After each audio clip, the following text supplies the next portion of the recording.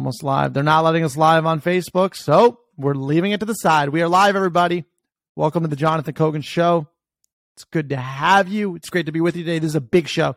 This is not a joke. This is a huge, huge show, and you're going to know very, very shortly, because I was just making sure if we can go live on Facebook, and we cannot, because we are telling the truth, and nobody wants to hear no, I take that back. Everybody wants to hear the truth. The powers that be won't allow the truth to get out to you. But today we're going to crack open that bottle. And my hope is that we can put our differences away, our whole political affiliation BS map of Democrats, Republicans, Independents. We could put that aside and realize we're all human. We're all on the same team. We're all peasants for the most part.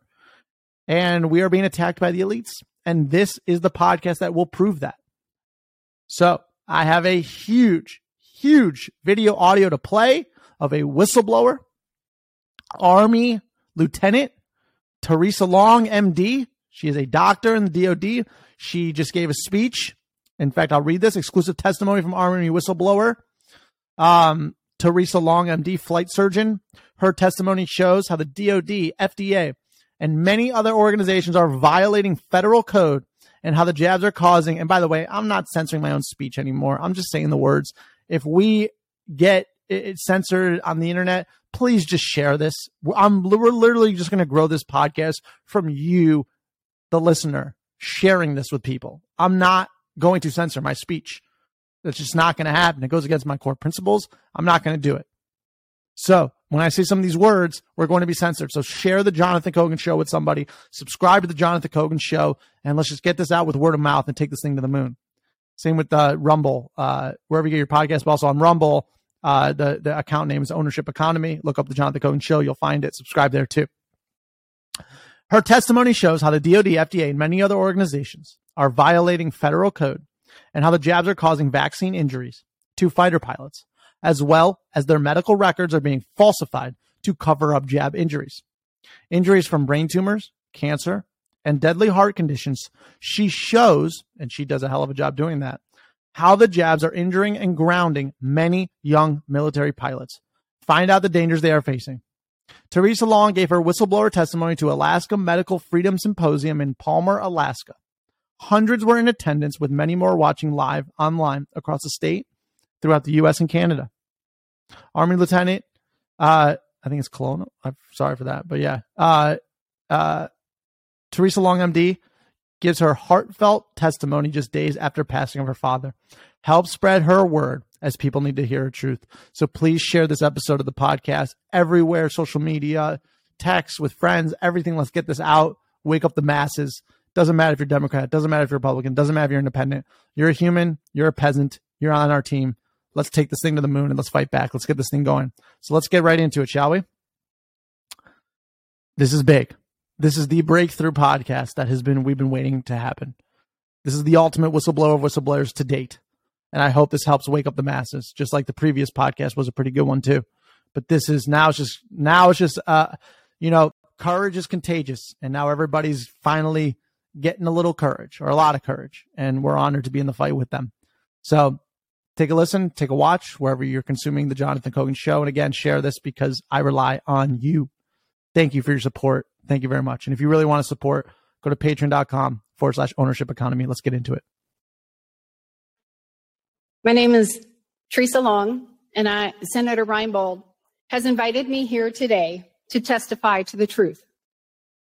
The information I'm presenting, Senator Reinbold, is made as a protected communication under Title 10 U.S.C. 1034 as a whistleblower. My opinions are my own and do not reflect that of the United States Army, the DOD, or any entity thereof. Over the past year, I've received probably close to 100 interview and speaking requests. I've only been moved to accept a handful of these, but I was so convicted to testify to the true, beautiful people of Alaska that on the heels of losing my father, I welcome the opportunity to honor him by being who he raised me to be. My father's passion in life was studying health science and helping people. My father did not want to take the COVID-19 vaccine, but after relentless threats of further isolation and fear, he took the vaccine. Several months ago, we found out my father had widespread metastatic cancer and was terminal.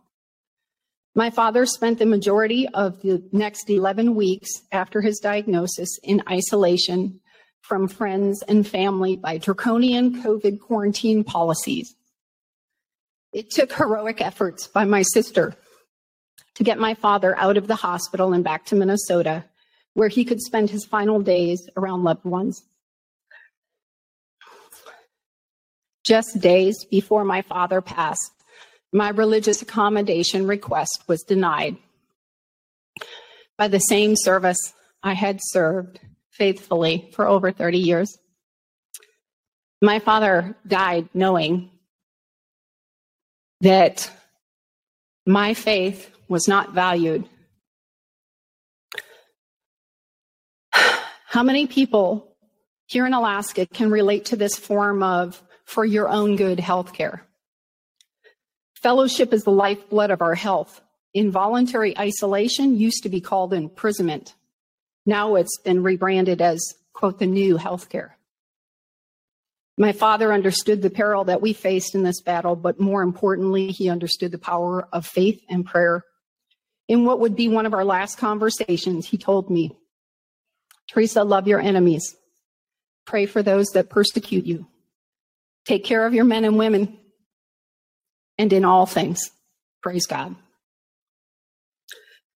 Of course, I have a heart for Alaska. I'm an aerospace medicine doctor, and aviation is the lifeline for hundreds of thousands of Alaskans, and perhaps the only true way to appreciate the magnitude of Alaska's beauty.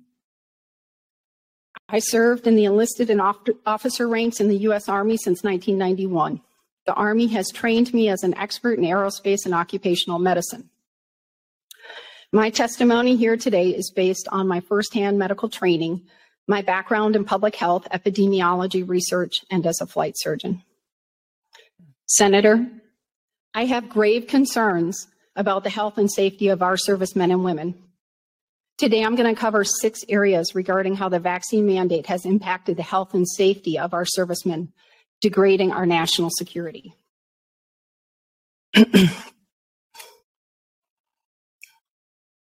My firsthand experience. Back in September 2021, I submitted an affidavit in the Robert V. Austin case in which I outlined how the DoD was violating its own risk management process in their push to mandate the vaccination of every member of the armed forces with an experimental vaccine. After my testimony was made public, the DoD made no effort to investigate my safety concerns. On November 4th, 2021, I was called to testify before the permanent ranking member of the Subcommittee on Investigations, Senator Ron Johnson. In that testimony, I reported that in one day, I had to ground 3 out of 3 pilots for vaccine injuries. One of those pilots I spoke of was a college athlete prior to being selected for flight training. Just 12 days prior to completing his training as an Apache pilot, I saw him for chest pain after vaccination. I subsequently diagnosed him with myocarditis, or inflammation of the heart, that left him with permanent scarring of the muscle, so significant that it increased his risk of sudden cardiac death at the age of 24.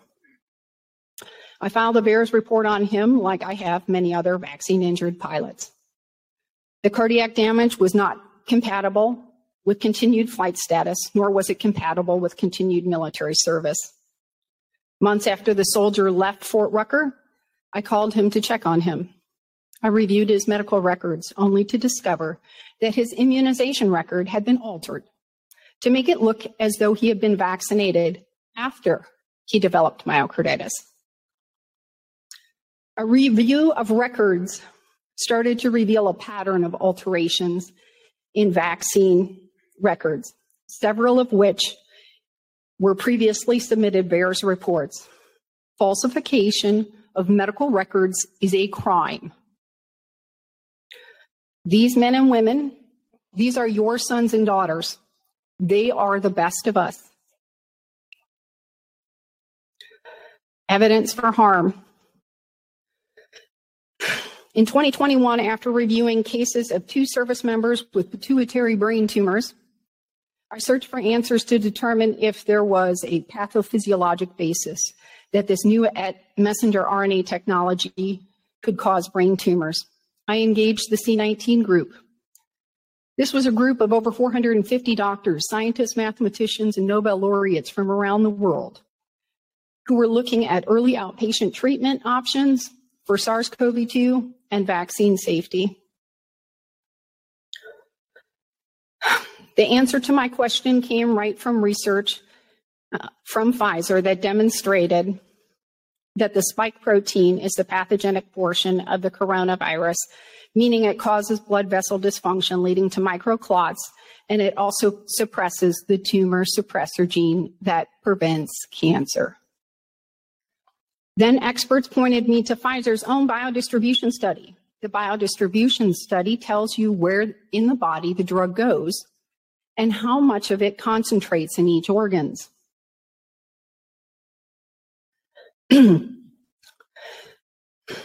I reviewed Pfizer's biodistribution study that proved not only that the messenger RNA COVID vaccine did not stay locally in the muscle after injection, as we were told, but in fact concentrated in the pituitary of the brain, the spinal cord, lung, liver, adrenal glands, ovaries, uterus, thyroid, bone marrow, heart, eyes. If you look at this biodistribution study, you can see that over time, the concentration of the messenger RNA and the lipid nanoparticle increase in these critical areas. So now we have indisputable evidence of where the vaccine could go and what it could do once it got there. The answer was yes. Yes, the messenger RNA wrapped in a lipid nanoparticle delivery system crosses the blood-brain barrier and concentrates in the pituitary and spinal cord. When I raised my concerns to the director of the Defense Health Agency and forwarded her a copy of Pfizer's biodistribution study, the response was, it made no sense. In light of what we now know about the DoD's collaboration with Pfizer to conduct a phase 3 clinical research trial on DoD personnel, it is concerning that the very person who oversaw immunizations for the whole Defense Health Agency didn't recognize Pfizer's biodistribution study, nor the significance of the messenger RNA crossing the blood-brain barrier. Here's the second part. And note, the concentration in the ovaries is at almost 12 times more than anywhere else. Why do you think that is? Not conspiracy theories on this podcast. Depopulation agenda. We need to get the hard facts recognized by the people and take it for what it is. This is what's going on. It's very difficult to wrap your head around. It's something we never expected. But until we face the truth, we cannot face the problem. Just wanted to add that. The Defense Medical Epidemiology Database. In the absence of transparency and a functioning medical surveillance system, I believe the information and expertise I gained from having access to the uncensored C19 group, my firsthand experience monitoring the health of my brigade, and the data from the Defense Medical Epidemiology Database uniquely have equipped me with invaluable insight into the emerging deleterious effects of the COVID vaccine on aviation safety.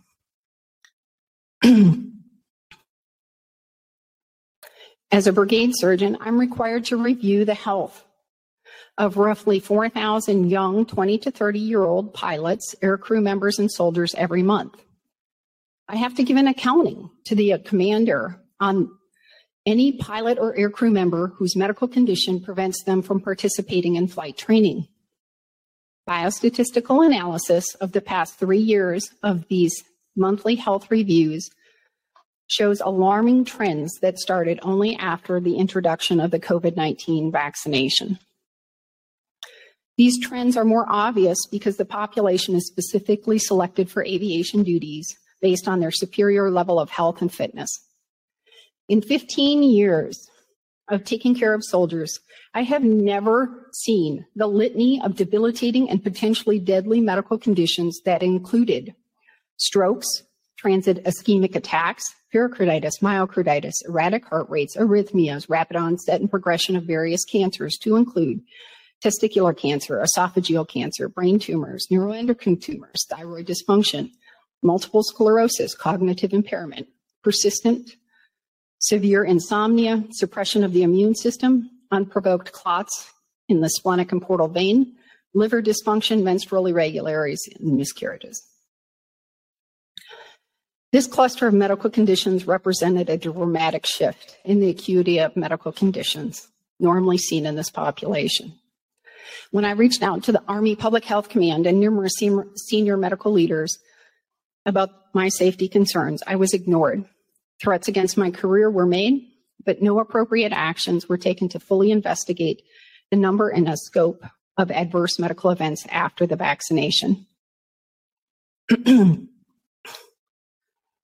DMED database is a database in which military healthcare professionals can perform queries to determine medical trends among active duty personnel using international codes of disease, ICD codes. An ICD code corresponds to specific diseases, injuries, or illness. Since the DoD uses one electronic medical record system worldwide, the DMED is arguably one of the most accurate epidemiology databases in the United States. For example, I could query how many times healthcare providers across the DoD had diagnosed an active duty service member with ICD I-26 pulmonary embolisms, going all the way back to 1991. As you can see, these are cases of diagnoses of pulmonary embolisms that healthcare providers in the military have made across the DoD in years 2016 through 2021. I was unable to get transparency from senior medical leaders on vaccine adverse events, so I began looking up ICD codes in the DMED that corresponded to rare medical conditions I was seeing in my population. The pathophysiologic basis for these medical conditions was, again, supported by the Pfizer's biodistribution study and further validated by their cumulative analysis of post-authorization adverse events. By the way, if you're not watching this and you're listening, I'm looking at a chart that's the ICD I-26 pulmonary embolism chart, okay? And it has the years 2016, 2017, 2018, 2019, 2020, 2021. And then that's on the x-axis, and on the y-axis, it has the age groups younger than 20, 20 to 24, 25 to 29, 30 to 34, 35 to 39, greater than 40, and then the total amount of pulmonary embolisms. Let me just read them across from year 2016 to 2021. 2016, 678 total. 2017, 701 total. 2018, 668 total. 2019, 716 total. 2020, 968 total. 2021, after the vaccine rollout, 3,489 total cases. Is it a coincidence that the unusual medical conditions I was seeing in my soldiers were the very medical conditions Pfizer and the FDA had seen during clinical trials? Pfizer's report detailed 1,291 significant and debilitating adverse events after vaccination seen during the clinical trials. So you'll remember, unless you're new to this podcast, I did the Pfizer Documents podcast many months ago that got censored off YouTube, got censored off everywhere, where I literally just pulled up the Pfizer documents and read through them. And if you've been listening to this podcast, you know that data. It's always been there. It's just no one's been covering it for some reason. And Pfizer to their credit, for whatever you want to say, in their documents, they had, and I went through this on that podcast, pages and pages, and she's going to pull it up here, of adverse events from the vaccine. And it's pages with the adverse event with a comma, another adverse event, a comma. So just think about lines of just adverse events, comma, adverse event. There's no like fluffy language. It's just condition, comma, condition, and it's pages full.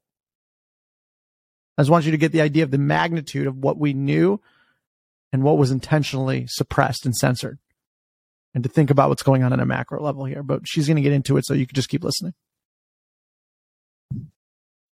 Here are some more of the DMED findings. So she's showing different charts of different cases, malignant neoplasm of esophagus, and how it goes. And again, it's 2016 to 2021, and the totals going from 2016 to 2021. In this example, go to it's 29 cases, 36 cases, 35 cases, 20 cases, 26 cases, and then 261 cases in 2021. Coincidence? No, it's not. We got to face the music. We got to face the... All right, this isn't the time to sing. All right, let me get back to it. This one is diabetes mellitus. And I'll read these across too from 2016 to 2021. Total cases: 4,346, 3,816, 3,457, 3,613, 3,608, and then in 2021, 18,467. This is disorders of thyroid gland. 2016, 8,078 to 7,694 to 7,357 to 7,289. It's going down every year. Then 2020, 6,893. It's went down every year from 2016 to 2017, 2018, 2019, 2020 went down. And then 2021, it went from, so 2020 was 6,893.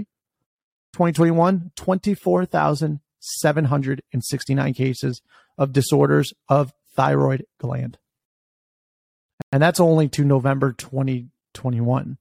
And who knows if they were misreporting too. So that could be very understated, or it is understated. It's missing December. You heard Rosie talk about her thyroid autoimmune disorder. So this one is malignant neoplasms of thyroid and other endocrine glands. 2016, there's 550. Then it goes to 394, 369, 374, 372, and then 2021, 1,950. I'm not. Pregnancy. So this is actually an important one, so I will read this one. This is pregnancy with abortive outcome. 2016, there were 3,357. 2017, there were 3,442. 2018, 3,449. 2019, 3,682. 2020, 3,643. So they're all around 3,500. January to November 2021, it goes from 3,500 approximately to 9,066 cases. That is pregnancy with abortive outcome. The population agenda is in process. With abortive outcome.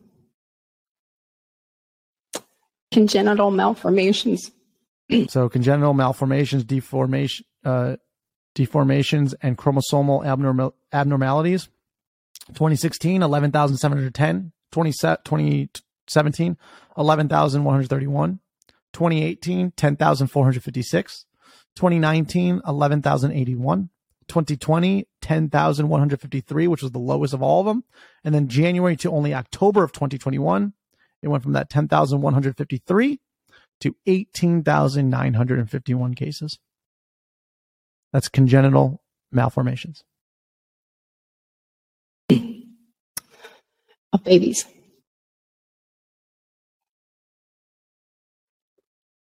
Cancer of the breast. So I'm going to just read this last one. So basically, you know the correlation between all of them. This chart's important. It's total number of military adverse event reports from VAERS, which is the government system, which are verified numbers. If they're lies, that's a federal crime. VAERS by year with superimposed DMED data. The data source is VAERS domestic data up to and including February 11th, 2022. The date it was obtained was on January 19th, 2022.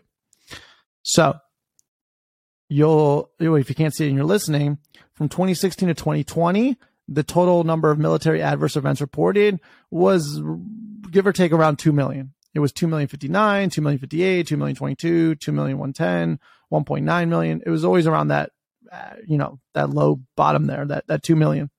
I mean, low, in quotations. In 2021, it went from that 2 million range to 21.5 million. That's 10x. 10x in 1 year. The same year the vaccine was rolled out. When you took the DMED data and you overlaid VAERS reports on service members, you see that the curves correlate perfectly. So what she's doing here, she's taking the data from Pfizer or from the VAERS adverse events from civilians, and then putting that next to the adverse events from the military and see if there's a correlation to compare the two data sets, right? And I said there's 2 million on the bottom tier for the last 5 years for the military, or average 2 million adverse events. And for civilians, there's about 820, 783, 776. So it's around 800. So like the 2 million for military, it's 800 for civilians, which they line up perfectly on the line. And then when it goes up in 2021, they go up like the same amount relatively. So the 21.5 million from the 2 million for military. For civilians, it went from about 800 to 9,500, about the same percentage growth. It aligns perfectly. Very, very good analysis here.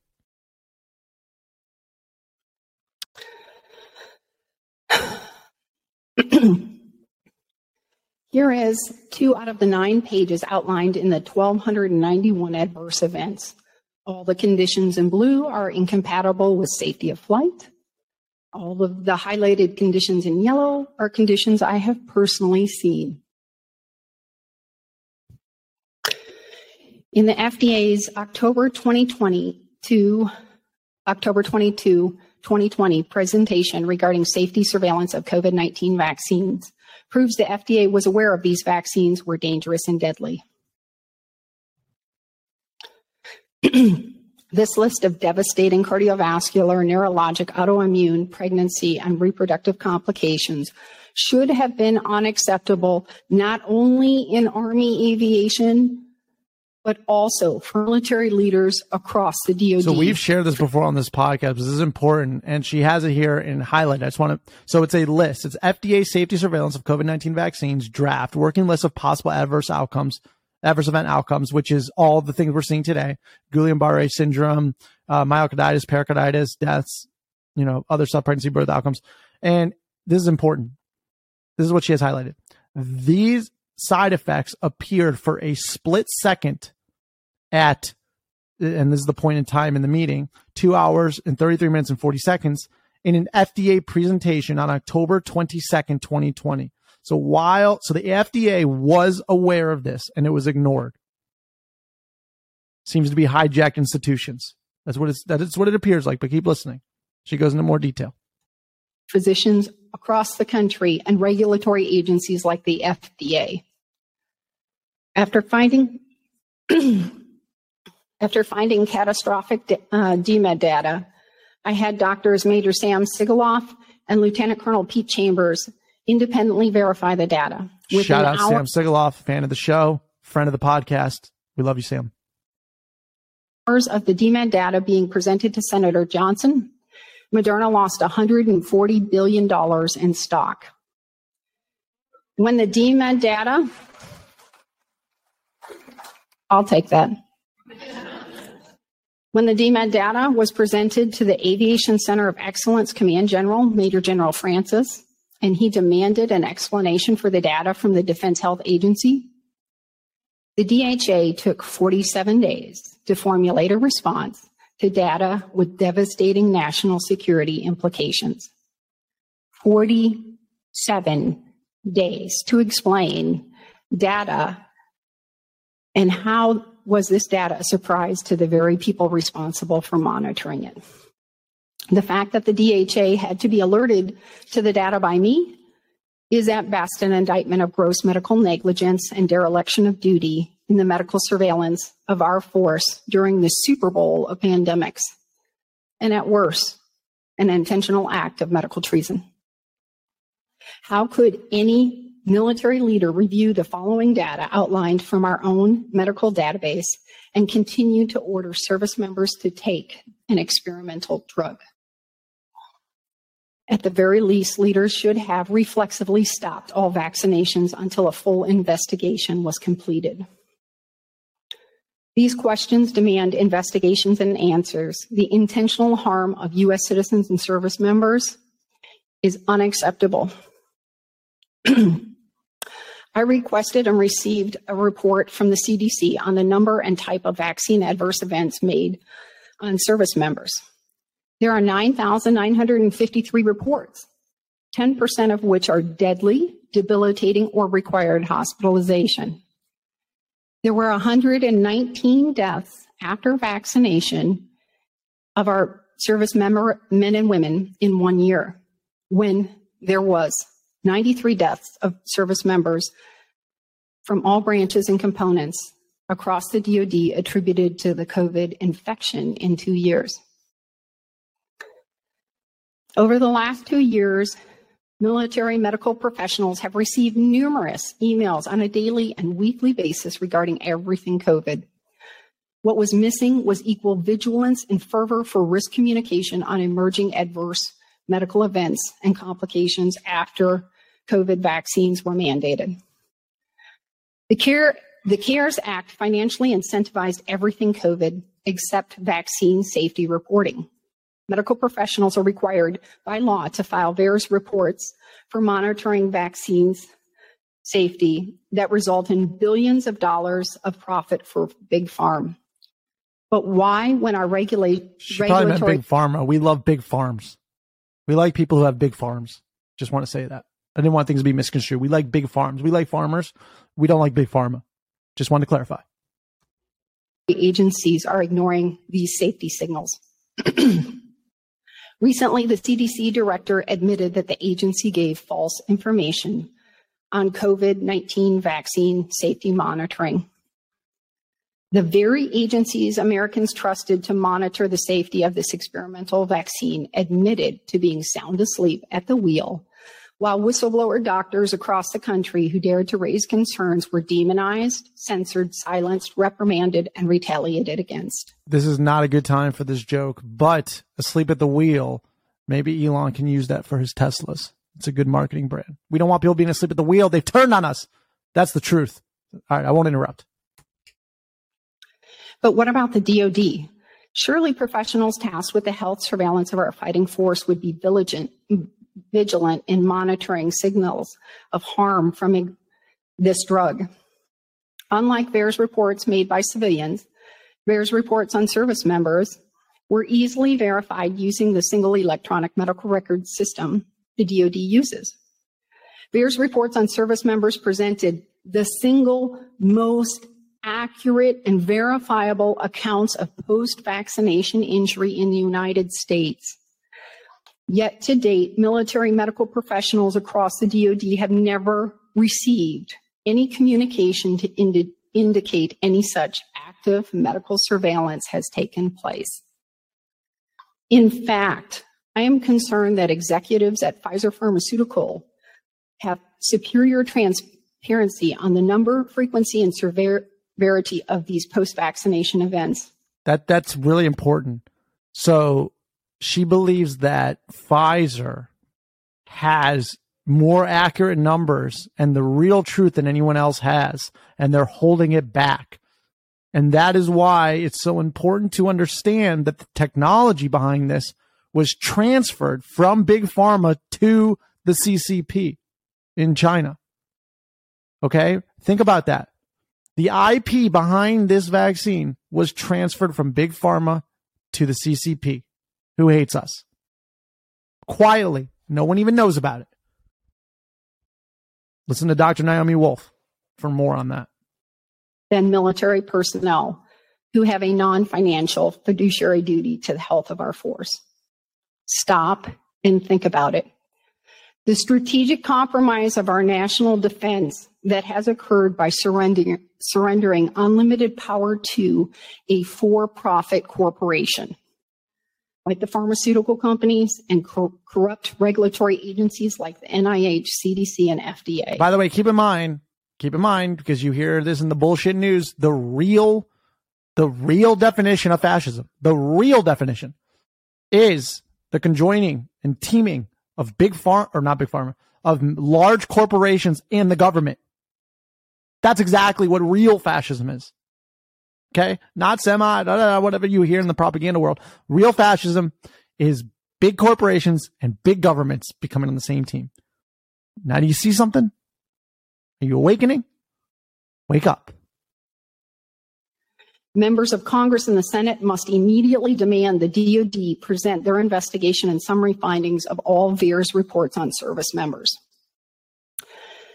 The impact of relentless coercion, intimidation, threats, abuse of authority, blatant disregard for bodily autonomy and religious freedom has directly resulted in devastation to medical readiness in the form of failed recruiting, retention, mass resignation, forced separations of personnel that hold critical military occupational specialties, in addition to the attrition from vaccine-induced medical injury. Despite the totality of this devastation to our force, senior leaders and officials at the highest levels will not pivot from this self-inflicted castration of our national defense. Evidence for SARS-CoV-2 and COVID vaccinations as bioweapons.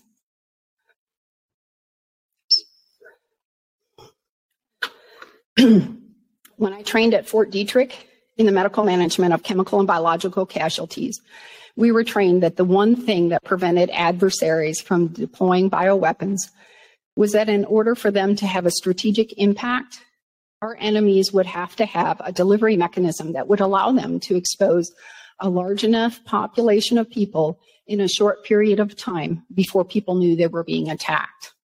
For example, dispersion in the air would be cumbersome and ineffective given UV light, dispersion, wind patterns, and that there are generally not significantly large enough numbers of people outside concentrated in small areas. Likewise, attempting to put them in water would have limited effectiveness because of dilution, degradation from chloride, etc. But what if hundreds of millions of people would willingly allow themselves to be injected with a bioweapon? What if global mass vaccination could be accomplished in a short period of time by applying relentless coercion tactics and psychological operations to demoralize people into submission? I am compelled to inform you that after reviewing all the available evidence, I have concluded that the NIH gain-of-function research led to the development of a more lethal, more transmissible coronavirus, and that the same stakeholders involved in the development of this bioweapon leveraged the global terror and fear that this bioweapon produced to advance a political narrative that would ultimately decimate individual rights and bodily autonomy by making Americans submit to injection that makes every recipient's body manufacture the gain-of-function bioweapon spike protein. Again, it is my professional medical opinion that a bioweapon was produced through gain-of-function technology, that when you then messenger RNA delivery system through mandatory vaccinations was used to strategically deliver the bioweapon into the body of millions upon millions of Americans and people around the world. Ask yourself if the DoD had refused to risk the health of our armed forces with a vaccine that we had minimal safety data on, would you, the American people, have so willingly taken the jab? Isn't the DoD mandating their entire force get vaccinated not the highest endorsement for safety a drug could receive? Which of our enemies would not want to get a handful of key people in authority to mandate the injection of our entire fighting force with a drug that could compromise the short and long-term health of our force and thereby disable our national defense? Time has proven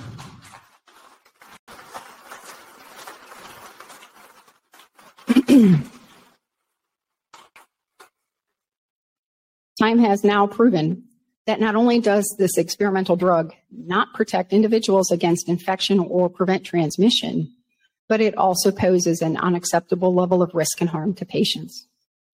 So why do senior military leaders committed to the health and readiness of our military continue to implement policies that will purge hundreds of thousands of service members out of the armed forces for refusing to consent to being injected with an ineffective and dangerous drug? Is it possible that the $97 million a day the pharmaceutical companies are making is compromising our military? Under the guise of medical readiness, top leaders demanded execution of unlawful orders for service members to get vaccinated with a fully FDA-approved vaccine, all the while knowing that not a single vial of the FDA-approved vaccine existed in the United States. So the law was subverted by convincing commanders that the EUA and fully FDA-approved products were interchangeable. Interchangeable. Tell that to my 24-year-old pilot with permanent cardiac heart damage, who has no legal recourse for financial restitution from the same pharmaceutical companies making record-breaking profits off the product that destroyed his future. The concept of interchangeability was a fraud perpetrated on service members. Are DoD policies protecting service members, or are they only serving to protect the financial interests of the pharmaceutical companies, which the DoD has partnered with to ensure Big Pharma had a large enough captive patient population necessary to attain their EUA and FDA vaccine approval? There is a level of product safety that only comes when mega corporations like pharmaceutical companies can be held financially and legally accountable for the harm their products cause. On December 15th, 2021, U.S. Freedom Flyers, Dr. Chambers and myself, along with 10 other experts, sent a letter to the FAA and all major air carriers advising them that according to the FAA's own do not issue policy, a flight certificate cannot be issued to any pilot that has taken a drug that has not been FDA approved for at least 12 months. Since there is no FDA approved vaccine available in the United States, every pilot who received a vaccine is flying in violation of FAA policy.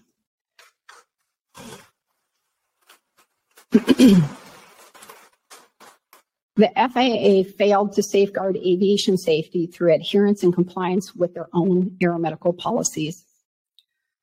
Bruce McGray is an FAA federal investigator with deep ties to aviation in Alaska. With over 12 years of flying for Alaska Air Guard and Wayne Airlines, Mr. McGray recently investigated the FAA's deviation from their own medical certification requirements. On July 18th, 2022, he submitted the findings of his investigations to the FAA, in which he concluded the COVID vaccine complications present a real and imminent risk to aviation safety. Dr. Chambers and I have worked on safety screening protocols to help ensure aviation safety through screening pilots for deadly post-vaccination complications like myocarditis. We have worked with U.S. Freedom Flyer President Josh Yoder to provide a voice and an unwavering support to vaccine-injured pilots and aircrew by demanding airlines do not compromise aviation safety by implementing politically motivated mandates. Doctors, politicians, employers, military leaders, scientists, fellow Americans, if you have been on the wrong side of this, take the courageous action, humble yourselves, pivot with a repentant heart, and stop terrorizing your fellow Americans. Stop allowing fear to drive your actions. We can only move forward as a unified people. To those of you who have perpetrated this global crime against humanity, I say to you, woe. Woe to you workers of iniquity, for all you have done in darkness is and will be brought to light.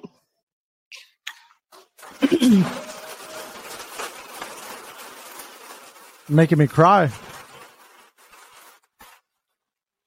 Americans, will you sleep soundly in your beds, warmed by the fires of your republic burning around you?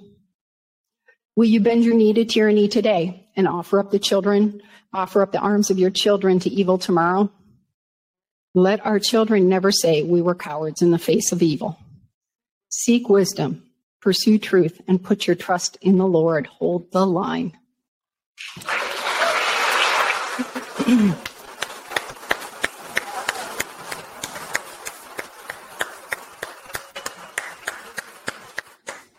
That was so good. That was so good. No, we will not bow to tyranny. Fuck that. We are going to be courageous, and we are going to take our world back. Okay? Now stand up, speak out, share this with somebody. Share the Jonathan Cogan Show with somebody. Share her spiel, her speech, or whatever you want to call it. We got to get the truth out there. Otherwise, we cannot beat tyranny. But we're getting close, and I feel it in the air. I feel it in my vein. Not really my veins, but I feel it in the air. And I think we're getting somewhere. This is huge. This is breakthrough. I don't have a lot to say, except it speaks for itself. Listen to it again. Share it with somebody. This will be censored like never before. Because it will be. Because it's the truth. And nobody should hear the truth. They can't handle the truth. Yeah, we can handle the fucking truth. Okay? So can you, and so can people that you either need to wake up or just awaken or whatever. Because we're running out of time to take our world back. And we're taking it back right now. God bless you. Thank you for listening to the Jonathan Cogan Show. Please subscribe wherever you hear podcasts. Please share this. It will be censored. And thank you so much for listening. I love you. I really do. And I appreciate you listening. I always appreciate you listening. If you're new, thank you for joining. And I hope you stay with us. Subscribe on Apple Podcasts. Subscribe on Spotify. Wherever. It don't matter. It doesn't matter. And really, I appreciate you. And I hope you have an amazing morning or afternoon or night, wherever you are in the world. Thank you all for listening. I really appreciate it. This is a really, really important episode. And I really do hope you share it. At least think about sharing it and then actually share it. Okay. Thank you for listening, and I will see you tomorrow. All right. Take care. Love you.